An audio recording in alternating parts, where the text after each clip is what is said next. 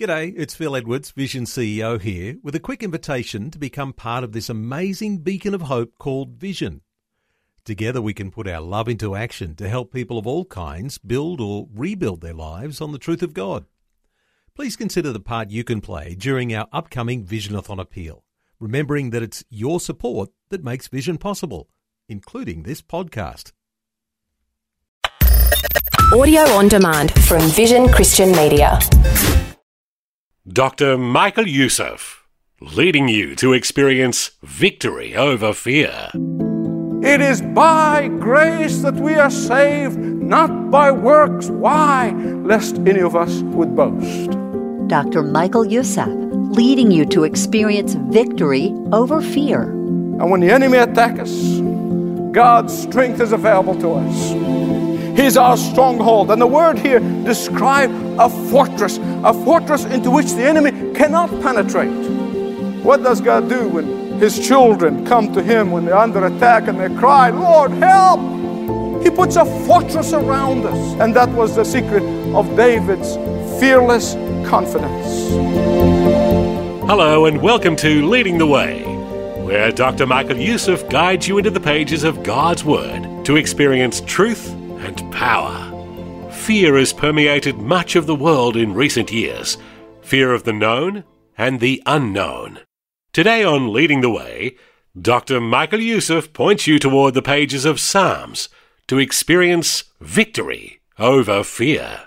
Join me in listening to this powerful audio message. I was reading some current statistics that says about 90% of those who suffer from chronic illnesses, it began with stress that was induced by fear. Before it was a chest pain or a headache, it all began with fear. Most common among these fears is a loss of job or fear of old age or a loss of loved ones. I believe when David was writing this psalm, Psalm 27, he was facing a formidable enemy. Just imagine for a minute, the king of the nation with his military personnel out, leaving the business of government in order to hunt one man.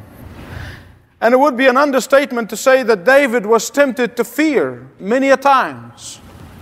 Yet what I see in the life of David again and again, a man who's never given up to his fears. It is okay to be tempted to fear and be afraid, and it is another thing to give in to that temptation. So Psalm 27 examines David's experience and summarizes the experience that he was going through of that fear and a trust in God. And we experience how too we can be victorious just as David was. And I've divided this psalm into 4 sections so as to make it easier for us to look into it, study it, examine it. The first section is verses 1 to 3, and there is a warning for us. Secondly, verses 4 to 6 of Psalm 27, it is worshiping God as the secret for David's victory.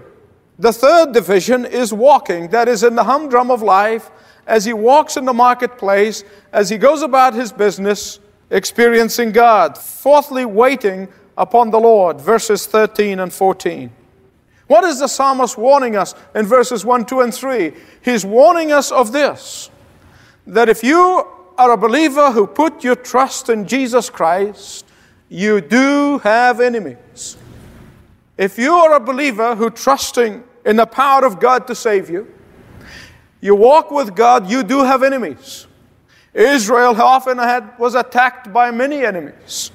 The true prophets of God have always aroused oppositions by those nominal Israelites as well as those who hated God. The early church experienced pressure and persecution from the organized religion of the day. And Jesus himself came with the message of peace. The many times result was war. Read Matthew chapter 10, verses 32 and the rest of that chapter.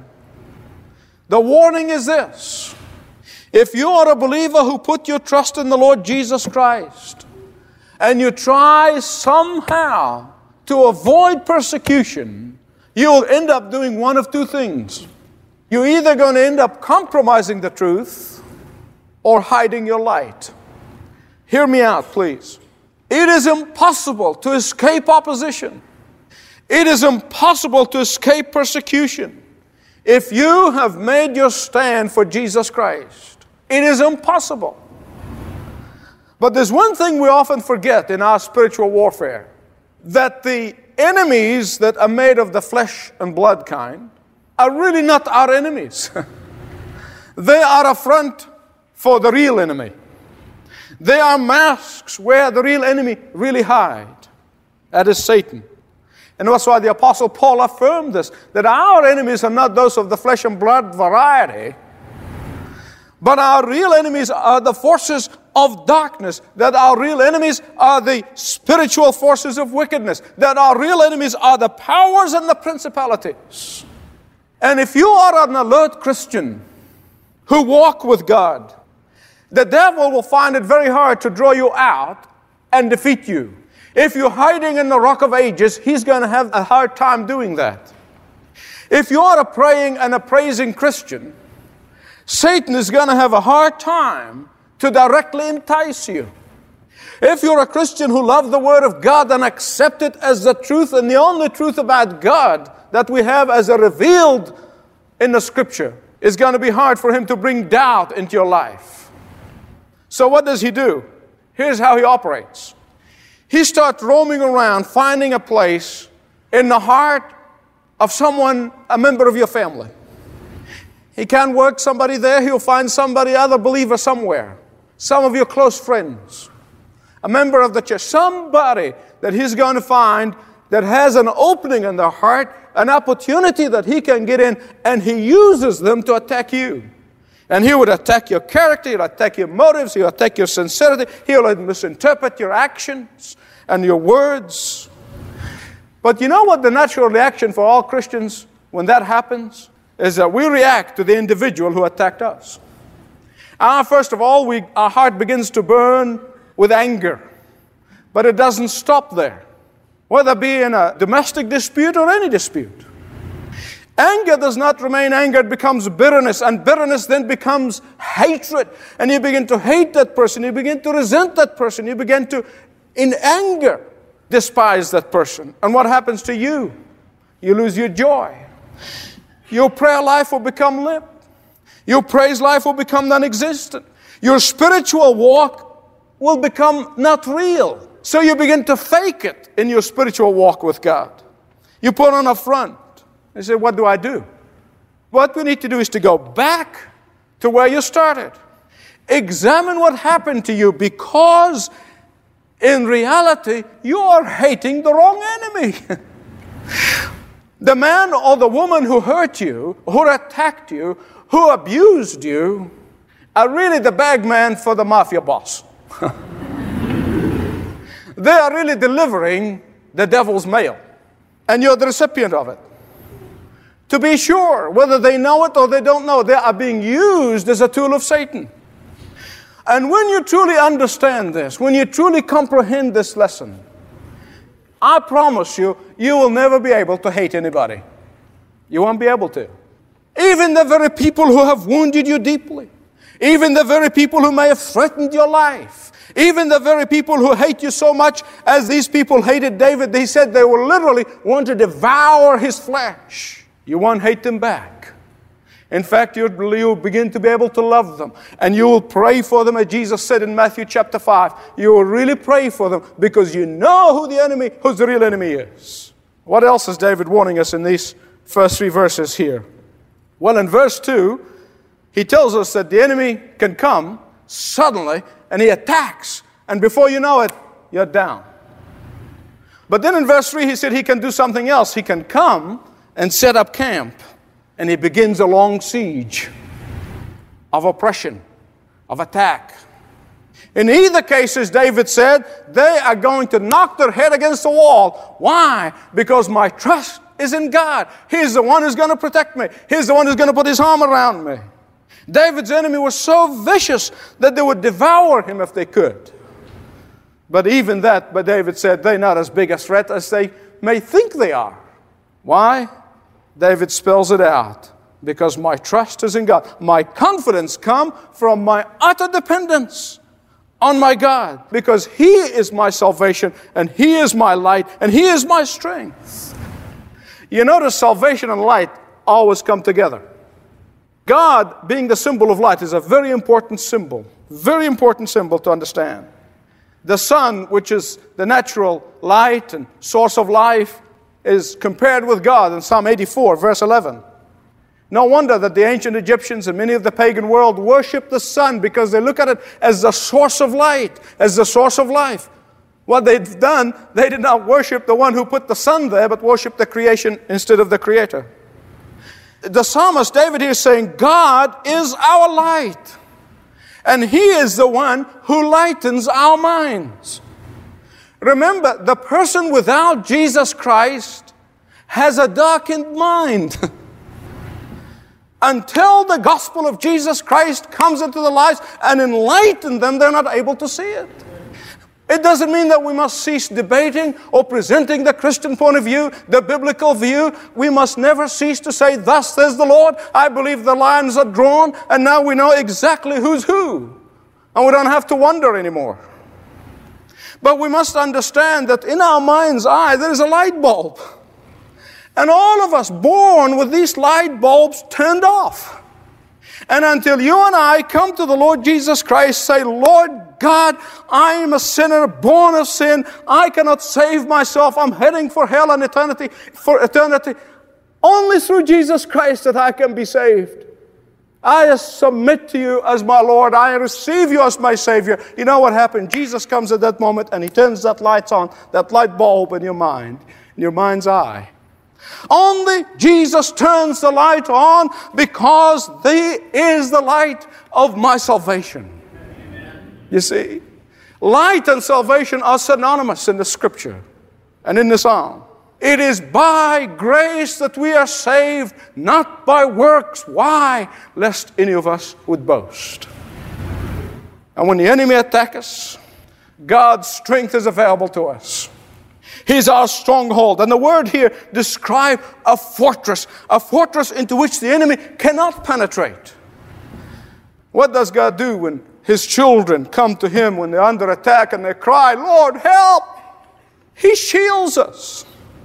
He puts a fortress around us. He protects us.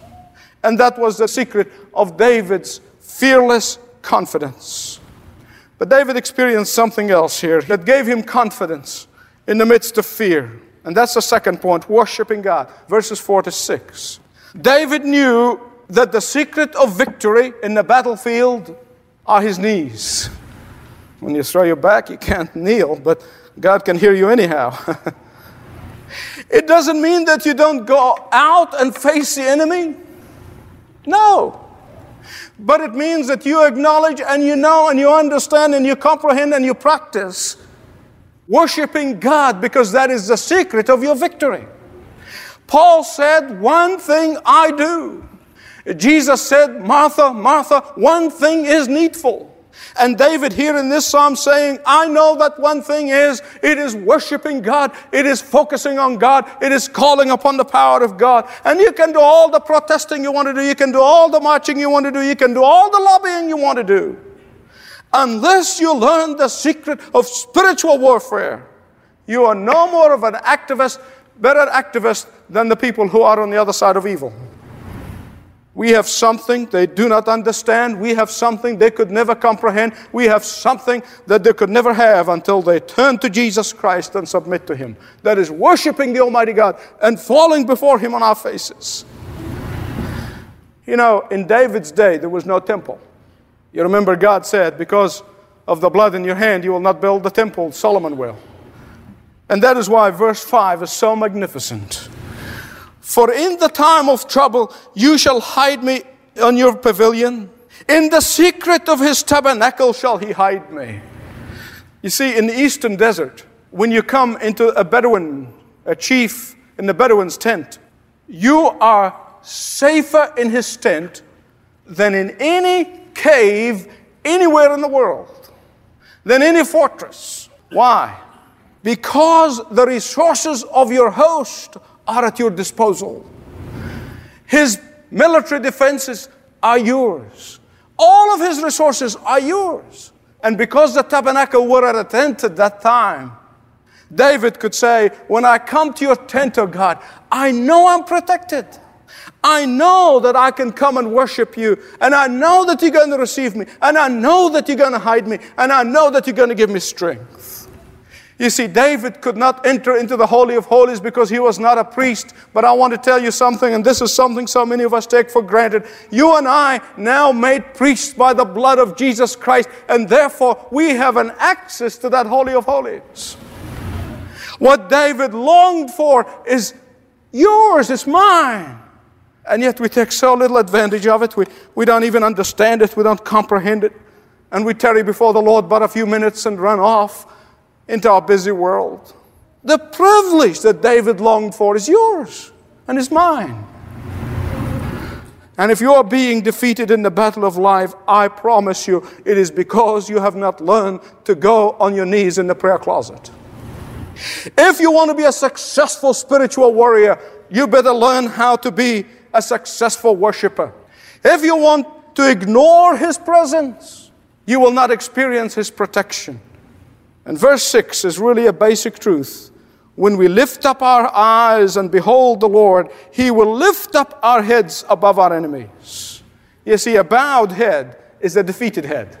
Psalm 3:3 it said, "But thou, O Lord, art the shield for me, my glory and the lifter up of my head." Those who trust the Lord can lift up their heads, not in arrogance, not in pride, but to the glory of God the Father. The victories in the battlefields are won in the prayer closets. Then beginning at verse 7 and the rest of the psalm, you notice there is a change of the atmosphere here. David moves from the tabernacle, from the worshiping of God, into walking. He goes from worshiping to walking. He goes from the mountaintop experience into the valley. Now he is in the humdrum of life. Now he is in the walking day by day, because we can't stay on the mountaintop forever. We've got to descend into the valley and share the glory of God with others. It is one thing to see the glory and the beauty of God in the house of worship, and it is something else to be in His presence in your kitchen, in your boardroom, in your business meetings. And the lesson that David teaching us today is that when you are facing those drudgery moments in life, they are just as holy moments to call upon God as you do when you come on Sunday and worship Him. In verse 8, he tells us to be sensitive to the voice of God. And when He speaks, David said, immediately respond to God. Don't be insensitive to the voice of God. Whether you're driving your car or pushing your shopping cart or you're scrubbing the floor, whatever you're doing, whatever your vocation may be, wherever your walk in life may be, as you can walk with God as you do on Sunday worship during the week. And as we walk the path of life, we need direction, we need guidance. And that's exactly the burdens of verses 11 and 12. You notice that David says, teach me, lead me, deliver me. Why do we seek the guidance of God in everything we do, in every decision we make? Because the enemy is always present. He's ready to trip us up all the time. He's ready to get us into an attractive road. He's ready to get us into a treacherous path. He's ready to get us into a crooked highway. And when we genuinely ask God to lead us, He will get us on a level path. He will get us on a plain field. Why? To the glory of His name, that Jesus may be glorified. Well, David shared with us 3 experiences. First, warning. He warns us that the enemy is ever present. Worship, he tells us, it is the secret of victory in the spiritual battle. Thirdly, walking in the humdrum of life, He is perfect. It is a perfect place for us to call upon God even then. Fourthly and lastly, waiting. Verses 13 and 14. There are times when God calls on us to act, and we must act. And we must respond immediately. But there are times when God calls upon us to wait, that He may act on our behalf. God's delay are not God's denial. They are a preparation for the great blessings that He has for us. And in verse 11, David prayed for the will of God, but I want to tell you that the will of God and the timing of God go together. They go simultaneously. To do the right thing at the wrong time is an act of disobedience. And when God says wait, it is because there is yet work for Him to do, either in us or for us or through us, in order to give us the next blessing. And it takes as much courage to wait as to war. As we wait before the Lord in worship and as we walk with Him daily, He puts His strength in our hearts as we trust Him while we're waiting. From verse 13, it is very clear that trusting God, faith in God, will see us through. God will not let us down. The world says seeing is believing. The Christian says believing is seeing. In the Christian life, waiting is not necessarily inactivity. Waiting is not necessarily wasting of time. Waiting for the Christian is always a time for preparation for the next battle, for the next blessing. And as we wait, we pray. For the wise sailor repairs his sails in the calm weather. The wise soldier regathers strength during the lull in the battle. They that wait on the Lord, said Isaiah, shall renew their strength, shall exchange strength. And the ability to calm our soul and wait before God is the most difficult things in the Christian life. It really is. Our old nature is always in a hurry, is always restless. Our world is running frantically around us. Even some of our Christian friends look down at us and think that we're backsliding if we're not running from seminar to seminar, from convention to convention, from conference to conference, hearing a speaker from speaker to speaker. And have you noticed this? That in the past, however many years, as we increased so many seminars and so many conventions and so many conferences and so many televangelists, that we seem to get away from genuine Holy Spirit revival. Because the Holy Spirit is not going to come and bring a revival to a bunch of activists. He's not going to do it that way. The revival is going to come to America when Christians finally quietly sit before God on their faces to the ground and wait for God. Worship God, honor God, seek God. I believe God can help us conquer fear if we learn to worship, walk, and wait. Most difficult of all is waiting. Because a restless heart leads to a reckless life. Because I want to tell you, all religious activities are not necessarily ministry. Did you hear what I said? All religious activities are not necessarily ministry. Some of these activities could be tearing down instead of building up. Psalm 62 verses 5 and 6 said, "Find rest, all my soul, in God alone. My hope comes from Him. He alone is my rock and my salvation. He is my fortress. I will not be shaken." Did you experience a healthy dose of encouragement as you listened to today's Leading the Way with Dr. Michael Youssef? God's Word has a way of chasing away fear and leading you toward a life of victory. Hey, remember, the first step toward living without fear is a relationship with Jesus. If that's foreign to you, or you have questions about what it all means, speak to a member of Leading the Way's pastoral team, either through a message or phone call. Start your confidential conversation at ltw.org/Jesus. You know, as we step further into 2023, we're so excited about the many exciting adventures God has planned for Leading the Way.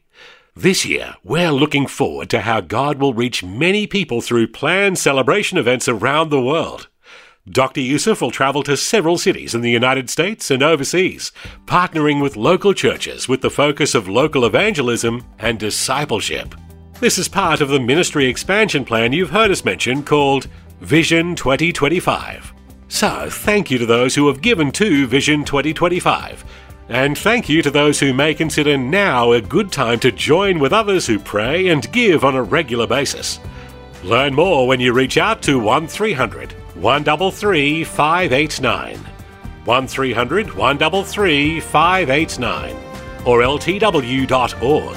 In fact, learn about these events by visiting Leading the Way's event page at ltw.org/events.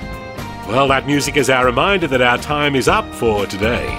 Please accept this invitation to join with listeners around the world next time. This program is furnished by Leading the Way with Dr. Michael Youssef.